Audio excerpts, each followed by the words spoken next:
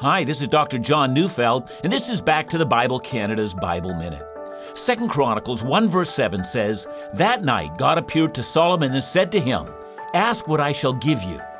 Solomon had been declared king over the nation of Israel, and after the coronation, God appears to Solomon to tell him that he can ask whatever he wants. And Solomon asks what a new king desperately needs. He asks for wisdom and knowledge to govern the people. And God's pleased with the request. Solomon could have asked for power over his enemies or great wealth, but he asks what a king desperately needs.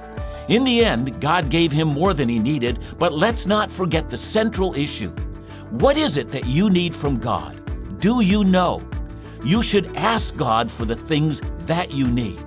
Listen to Back to the Bible Canada every weekday on this station, or find us at backtothebible.ca.